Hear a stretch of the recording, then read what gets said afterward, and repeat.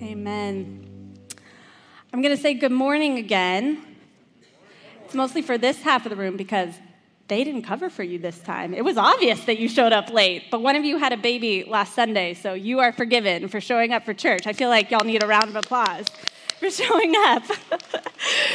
My name is Allie Shulman. I'm one of the pastors here, and I'm so excited that you decided to join us this week because we're in our second week of what has become a really fun sermon series, and we're going to joke that it is going to be your favorite because it's all about your favorite subject, you. It is all about you and how you tick and what makes you you.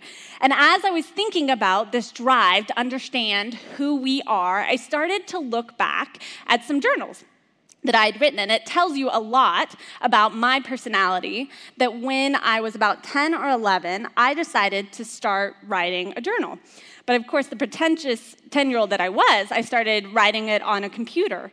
And I wrote it on a computer for like 10 years. So I have these single-spaced pages over there must be 130 pages of me typing my thoughts when I was 10 years old until the time I was about 20. About who I was, what was going on in my life, who I liked, who were my friends. And I decided to go back and just look at them this weekend. And let me tell you, that was a mistake. You don't need to go back and look at what you thought when you were 10 years old. If you're 10 years old now, just hold your breath, guys. There's a lot of stuff going on, but what I noticed without fail is that I started every sentence with the letter I. And because it was whatever year it was cool not to capitalize things, every sentence starts with a lowercase I. And I looked through and I was like, my God, I was obsessed with this idea of me. I wanted to figure out me. And really, this is pretty normal in adolescence, right? Somewhere around 10, 12, if you're a boy, somewhere around 15, you start thinking about who you are. You start trying to piece together what makes you unique. And really, for most of us, this journey doesn't ever stop. Once it starts in adolescence, we're kind of attracted to this idea of who we are, what makes us us. And whole industries have been built around this. You just have to walk into the self-help section of Barnes & Noble's to figure that out. There are whole testing agencies that are created to be able to tell you more about you. Some of you have paid people to tell you more about you. It's actually fairly common practice. And I started to think, well, why do we do that? What causes this drive to know a little bit more about who we are? I think it's a bit different when we're teenagers, but as we become adults, this drive to know who we are and what makes us tick, it's driven by this idea that if we know a little bit more about ourselves, then maybe, just maybe, we'll uncover this magical secret that'll help us improve our performance somewhere in life, in school, in our relationships.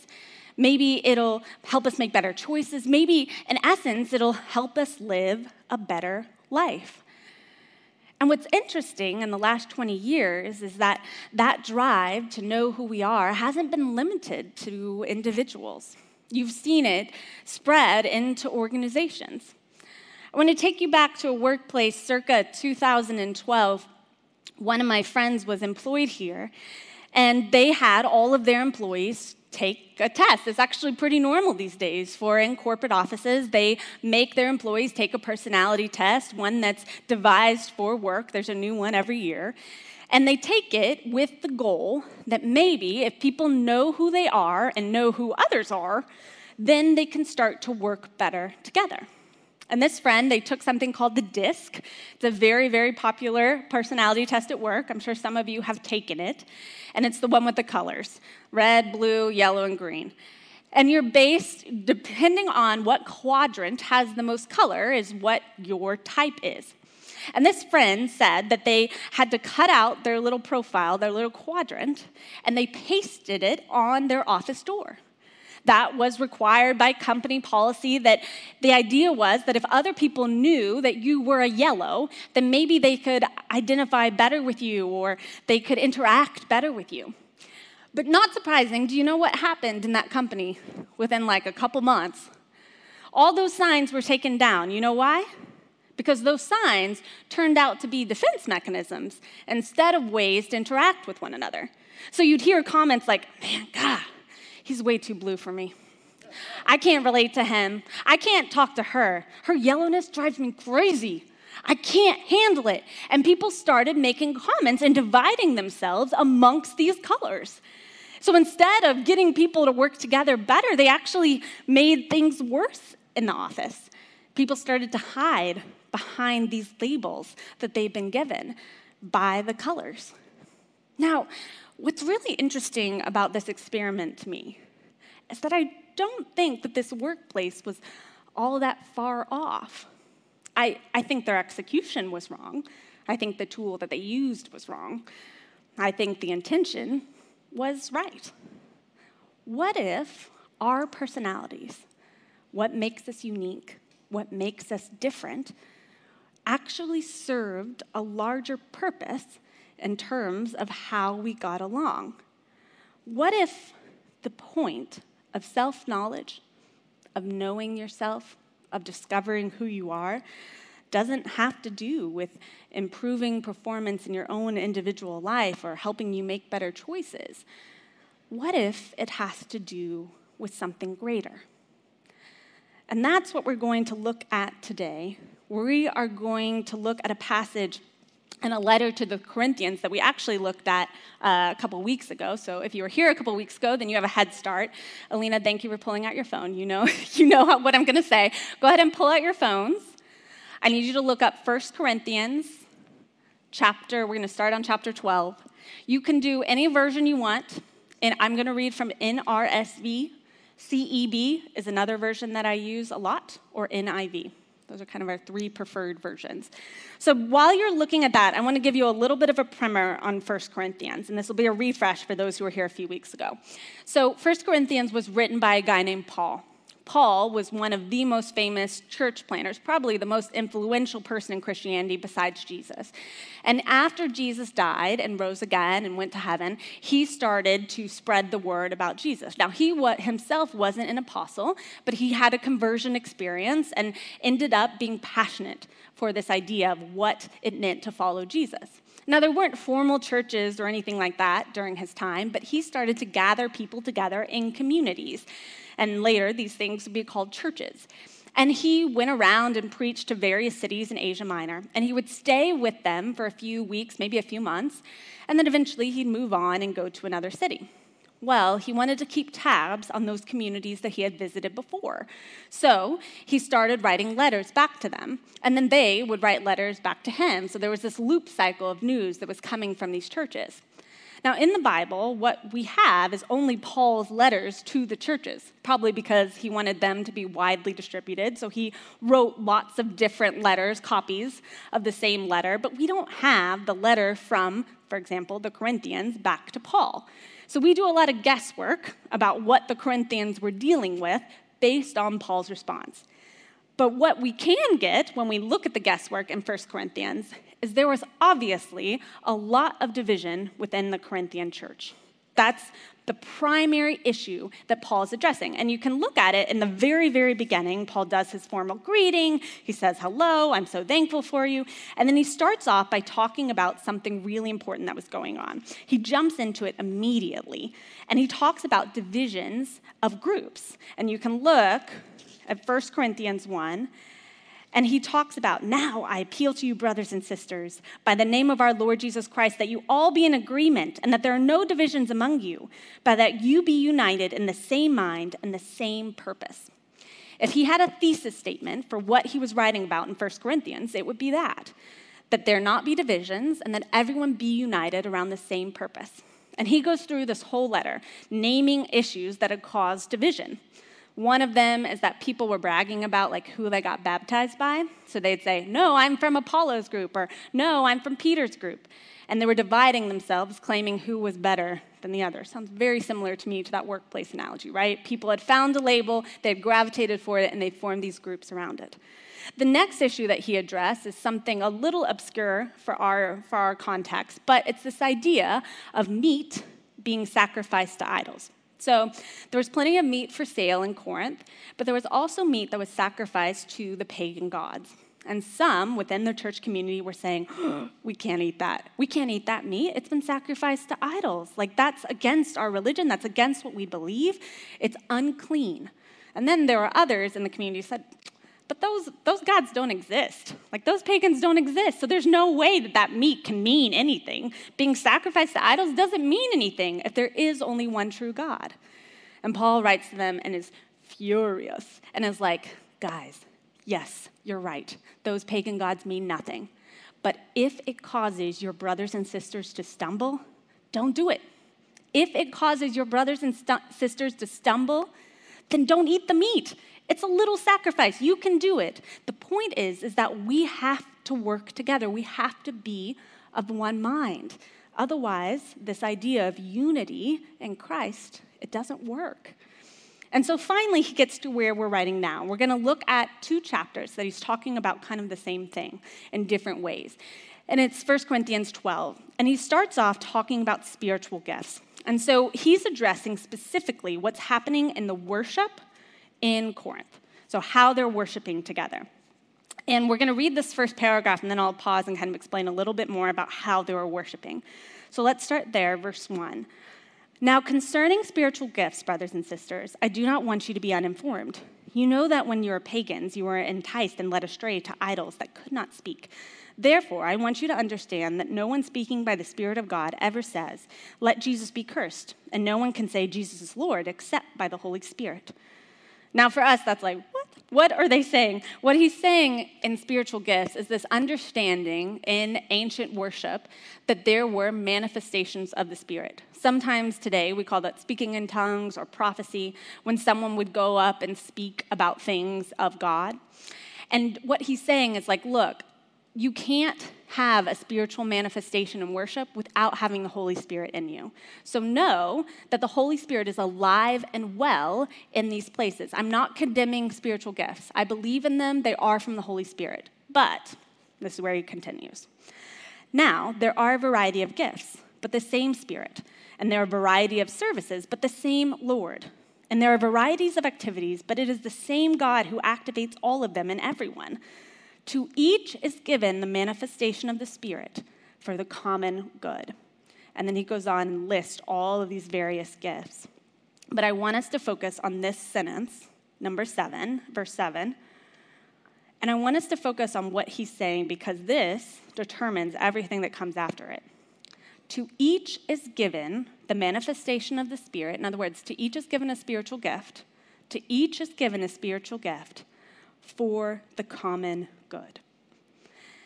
What Paul is trying to say, and he uses this word that's translated as common good, it's really symphoron in Greek, and it means to bear together at the same time, like to carry something together, to hold something together.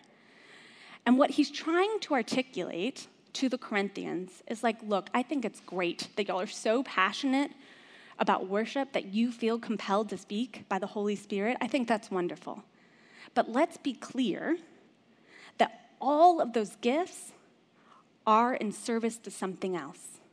All of those gifts are in service to this common good, to us carrying the name of Jesus. What was clear that was happening, if you read on, is that some were saying, well, I have the gift of the Holy Spirit. I'm the one who should be in charge of this whole organization. Some others were bragging about their gifts and saying that they were better because they had certain manifestations of the Spirit that others didn't. And there was this division within them about who had better gifts. And Paul corrects them and says, look, gifts are great. It doesn't matter unless they are in service to something greater. And he goes on in that next paragraph, and he starts a very famous illustration, a very famous metaphor. And he talks about the church as Christ's body. He starts to describe all the members of the body as interdependent, as woven together, that they all have a purpose, that they all are unique, but mostly that they are all needed, that they all serve something, this common good. And in the case of the body, they all serve the head, which is Christ. And then interestingly, Paul stops and he says, look, You're right. These gifts are great. I want you to use them. I want you to understand they're for the common good. And then there's this famous line, and depending upon which translation you read, it might be in chapter 13 or it might be in the end of chapter 12. It says, strive for the greater gifts. Great. Strive for those greater gifts. But I will show you still a more excellent way. And what is that more excellent way? What is that next chapter? Look, y'all looking, y'all know. What is 1 Corinthians 13? Half of you had at your wedding. Love chapter. Thank you, Don. It is the love chapter. He says, look, none of this matters. Your uniqueness, your personality, what makes you special, none of it matters if it is not in service to something greater. And that something greater has a name that Jesus preached, and it is called agape. And that love is not a feeling. It is a general set of actions that means that you submit to one another, that you live in service for your brother and sister. And that is what is going to make us unique, and that is what is going to set us apart, and that is what is going to change the world. You see, he was believing deeply in the power of uniqueness in each of the people in Corinth, but he wanted to reorient their focus. Their greatness wasn't for themselves. Their greatness was for the body that they were a part of. And I think there's a great lesson for us to learn in that. Because today, when we think of self-knowledge, when we think of self-discovery, we often think of it as this individual path, as this path that we're trying to grab on and uncover these gifts that were already hidden. We're trying to make ourselves better. In other words, we think of this as this upward ascent. If we know ourselves better, then we are moving towards enlightenment. But what if self-discovery, what if self-knowledge is something else entirely? What if instead of going up, it's about going down? What if it's about uncovering and moving past and putting aside all these habits and patterns, repeated thoughts that you have that stop you from loving others better?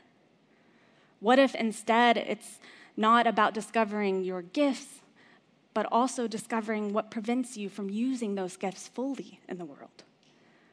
One of my favorite teachers on this, Richard Rohr, he says, self-discovery is about uncovering the traps that keep us from living fully as God created us to be, so that we can use our gifts for the good of others and the world. The truth is, if we do self-discovery right, then the more that we understand and discover who we were created to be, the better we can love those for who God created them to be. The more that we understand who we are called to be and created to be in God, then the better that we are at loving those around us for exactly who God created them to be. Now the question becomes, well, great. How? How do you go on this path that isn't an upward ascent, but is a downward descent to self-discovery? And there are lots of tools out there. There's most notably therapy. There is stuff like meditation and contemplative practices. There's spiritual direction. But today, I'm going to offer you one tool, the singular tool that has changed the way that I think about relationships. And I'm going to be really honest. We put off teaching about this for 2 years because this has become a super trendy tool in a way that has been used and that doesn't relate to how I understand it. It's something that you've seen memes about and their Instagram accounts about. And if you probably have heard about it and maybe taken a test or so online. And I just don't think that that's the way it should be taught. And so I held back.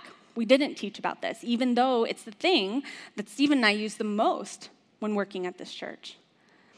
But today, I'm going to offer it with some caveats. Because the reality is, if I think about what has been most important in my path of self-discovery, what has helped me undo all those traps to move past to the person that God has created to meet, it is the Enneagram. And that's what we're going to talk about today. Now, if you've never heard of it, I'm going to give you a brief overview. The first thing to know about the Enneagram is that it is a 9-type personality test. And I say that like cringing inside, because here's the deal. Unlike other personality tests, it is not a box. It is not a box that you fit yourself in. It is a map of how you can start to undo some of these habits that you have. And the idea is that when you grow up, you start to gravitate towards one of these types. And I'll show you what the symbol is. It looks like this. There's really complicated arrows and lines. We're not going to go into that. But it looks like this. And in childhood, you start to gravitate towards one of these numbers. And it's your way of being and living in the world, this number. And the important thing to know about these numbers, and why I said it's not a box, is that within each of those numbers, I think of them as paint strips. There's a million different varieties of a 4, for example. There's a million different ways to think of a 2. It's like 2 is orange, and there could be a million different iterations of what that 2 looks like. And the reason that there are a million different variations is because unlike other personality tests, the Enneagram is not based on your behaviors at all. And that's why when you take the online personality tests for Enneagram, they often come out wrong, because you're doing it like every other personality test you've ever done based on your behavior. But the Enneagram is based on your motivation. It's based on a usually unconscious motivation that you have lived with and strived for your whole life. And it takes a long time to uncover that motivation, to start to piece together what actually motivates you to act. And what's interesting is that there are 9 different motivations in the world, so chances are you are not married or friends with someone who has the exact same motivation as you. And so it takes some time to start to piece together why there might be conflict or why you might not be seeing things the same way. And it's not because of your behavior generally. It's because y'all are operating from different motivations. And so here's the thing about this, and I'm going to give you some caveats. Here's 4. You don't change. Once you have a number, you're a number. Once you grow up and try to figure out who you are, doesn't matter. Your number from when you were a child is the same. It doesn't change. 2, you can't be 2. I've had people tell me I'm a little bit 7, a little bit 2. Bogus. Can't be 2, all right? You got to pick one. The idea is that you adopted this way of thinking from when you were younger, and then you stuck with it. 3rd, despite the circle that means that the 9s are on top, which the 9s feel drastically uncomfortable with, if you know, you know, but the 9s are not superior. There is no type that is better than the other. It just is a circle that looks like that. It's based on some ancient Enneagram stuff that happened for desert fathers and desert mothers. But the 9 is not better. No type is better. And then 4th, and this is most important, no one can tell you what number you are besides you. Literally, no one can tell you what number you are besides you, because they'd have to be in your head in order to figure out what you're thinking. And for most people, it takes months and years of reading through the types to really try to figure out what their internal motivation is. It takes a long time to sort out this kind of stuff, which is why I'm so opposed to kind of the online test version. I always tell people when they ask me, I said, read the types, like go through the book and read the types, start to feel which one kicks you in the gut a little bit, and that might be a good starting point. You can easily rule out a lot. You'll usually end up with 3 that you're like, yeah, that kind of feels right. And then from there, you start to wield down to 1. But it usually takes a lot of time. And Richard Rohr says that you really can't figure it out till your second half of life. I think I've met lots of people who figured out their first half of life, but that is just some advice that I always remind people of when they're struggling to figure out their type. So what we're going to do today in the remaining time is I'm going to go over the types. And again, I can't tell you how much this is killing me inside, because what I don't want you to do, do not go home and go online and take a test and try to figure out what you are. Don't do it. I will be so upset. Don't do it. But what I want you to do is I want you to observe these types, and I want you to think about which one hits you hard. And my guess is there's going to be 3 to 4. Take note of what those 3 to 4 are, and then go home and read a little bit more about those types. And spoiler alert, next week is a really big surprise here. We're having someone here who knows a lot more about this than us, who's going to come and speak. And so come back with those 3 to 4 types in mind as you come next Sunday, okay? So let's start. Deep breath. Number 1, the reformer. They are driven by desire to perfect everyone and everything, including themselves, to make it better. All they want is to fix things. All they want is to see the world, and all they can see is problems. They have this voice inside their head that tells them what's wrong. And then they use that voice, maybe to a fault, to correct everything around them. And sometimes this manifests in external behaviors, and they redo dishwashers and stuff. And sometimes this manifests in their own way of thinking. They just see problems all the time, and all they want is to make them better. And they're driven by this desire to perfect and to be good and to be worthy. That's me, in case you're wondering. I'm a 1. All right, number 2, the helper. They are driven by a need to serve and meet the needs of others, to win their approval and love. There are the people out there who are always offering to help, sometimes at the expense of their own boundaries. They usually don't have boundaries, and they start to build resentment over time because they really, really want to help, but the reason they want to help is they need that approval and love from others. And so they depend on that external validation to tell them who they are. Type 3, the achiever. The achiever is driven by a need to succeed, or maybe more importantly, to appear successful to others. They will do anything and everything to appear successful. So they'll walk into rooms, they have this uncanny ability to adapt to whatever situation they're in. So they'll walk in and they'll know who they'll have to be, and they'll act that way. If you have friends who walk into situations and they're in one way here and one way there, maybe it's because they're trying to fit in and be successful in that environment. 3s have learned this since they were a child, and they're experts at it. They're driven by the need to succeed, but they also feel like they can never do enough. And so they end up on this treadmill of trying to do, and it's never enough for them. All they want is to be valuable, but they do it in a way that leads to more obstacles than a way of freedom to live who they truly are. Type 4, the individualist. I did not put an icon on purpose because the 4s would be offended if I put anything in that box, because the 4s are driven by a need to be special and unique. They feel like something in them is fatally flawed and has been since childhood, and they just need to fill that box with something that is unique and creative and special in order to fill that flaw that they feel that they have. And they're constantly trying to create beautiful things around them as a way of making beauty in the world that they can't see in themselves. Often 4s are more susceptible to depression, but they're also our greatest artists. They're the ones who can create things out of nothing because they see beauty where others do not. But again, their drive to be unique, it ultimately is both a gift and a curse, like everything in our personality. If used well, it can create beautiful, beautiful things. If used poorly, it can lead into a spiral of feeling that they are not worthy enough to be in the place that they're at.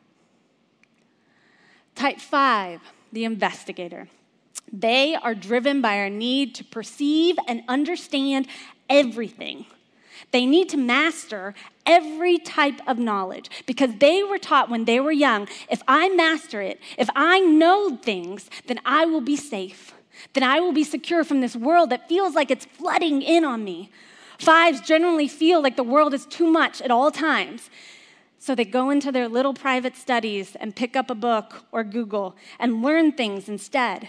And that makes them feel safe. They often do this at the expense of relationships.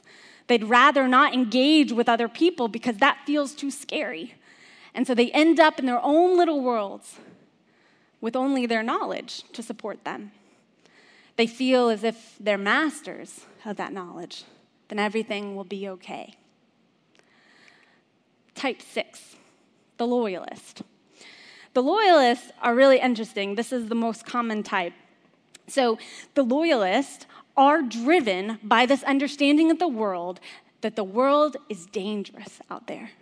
The world is scary and dangerous, and the best way to prepare for it is to think of every worst-case scenario plan that you could possibly think of. Sixes are the people that you want when you're in a situation where it might be a little scary, things might go awry, because they're the ones who brought the first aid kit.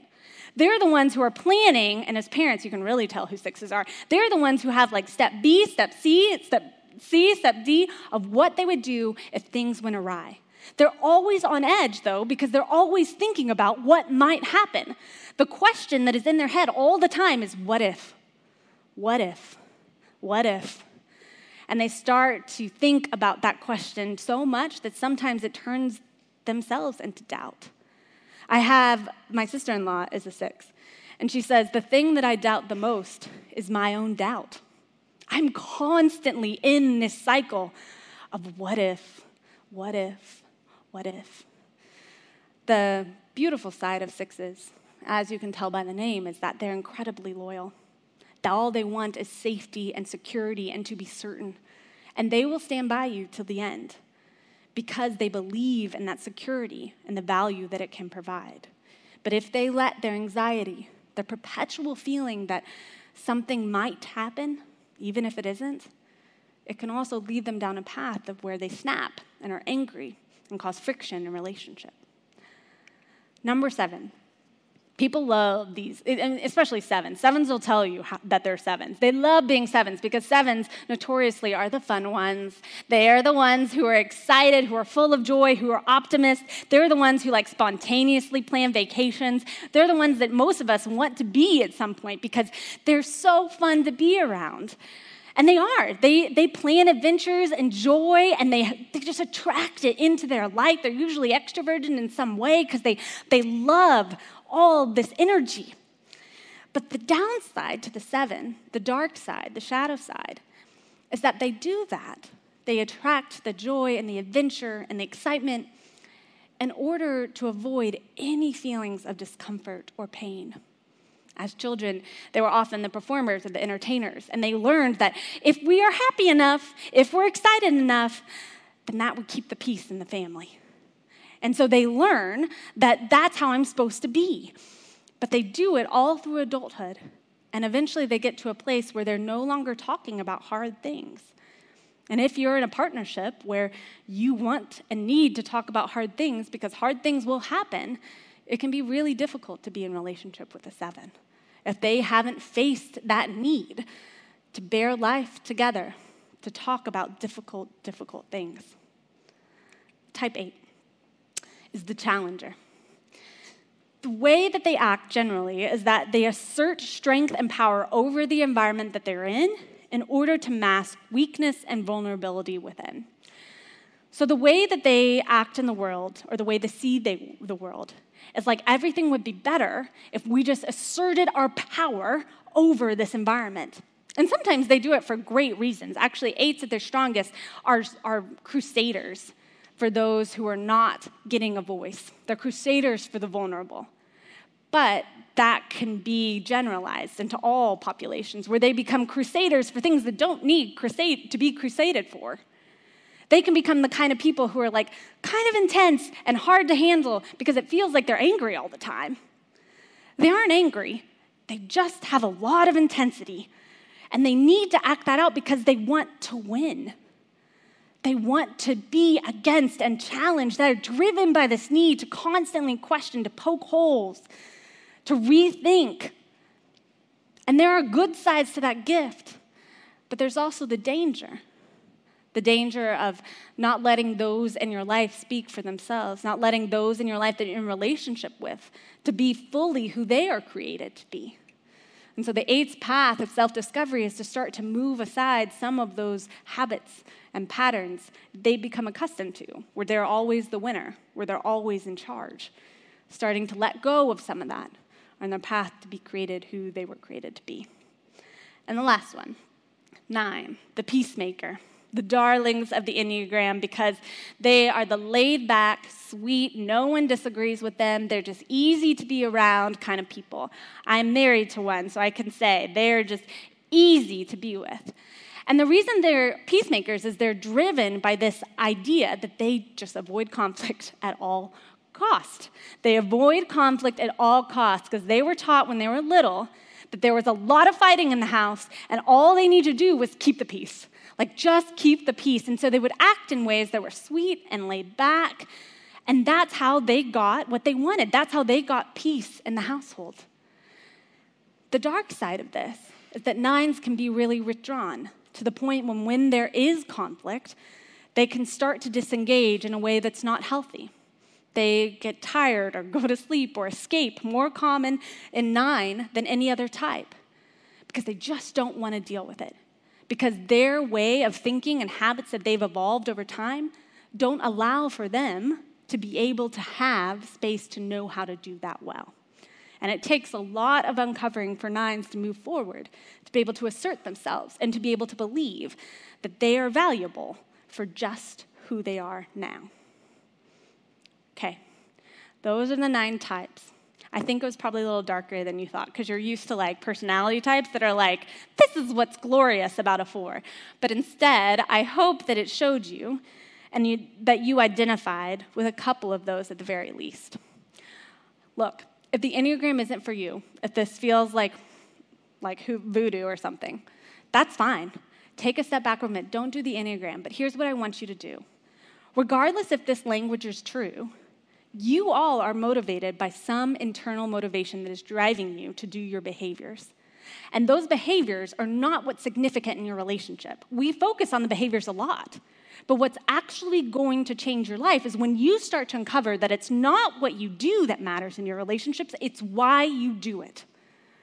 And the best thing that you can do for your relationship, the best thing that you can do to move forward, is start to uncover those patterns in yourself and start to wonder if you're doing this thing to perfect the world around you in a way that your partner might not need, or whether you're challenging the situation that might not need it to be challenged. You can start to undo and unpack. And as you push back those things, what you start to realize is that you were never those behaviors in the first place. In fact, you were never that motivation in the first place.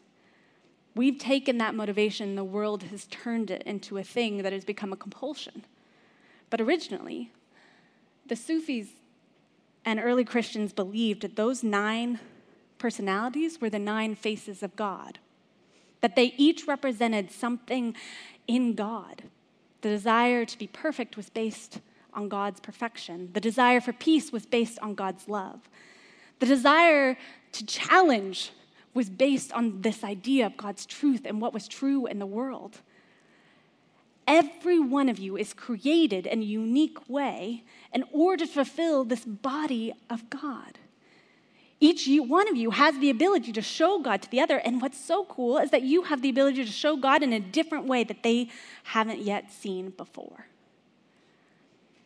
My hope and prayer over these next few weeks as we start to dig deep into this particular tool, but with the motivation behind it that you start on your own journey of self-discovery this fall, is that you can start to identify that why behind your actions, that motivation that is driving you, and name it not as bad or something that is evil, but just something that is there, something that might get in your own way, something that you need to unpack so that you can love others better, because there is a more excellent way.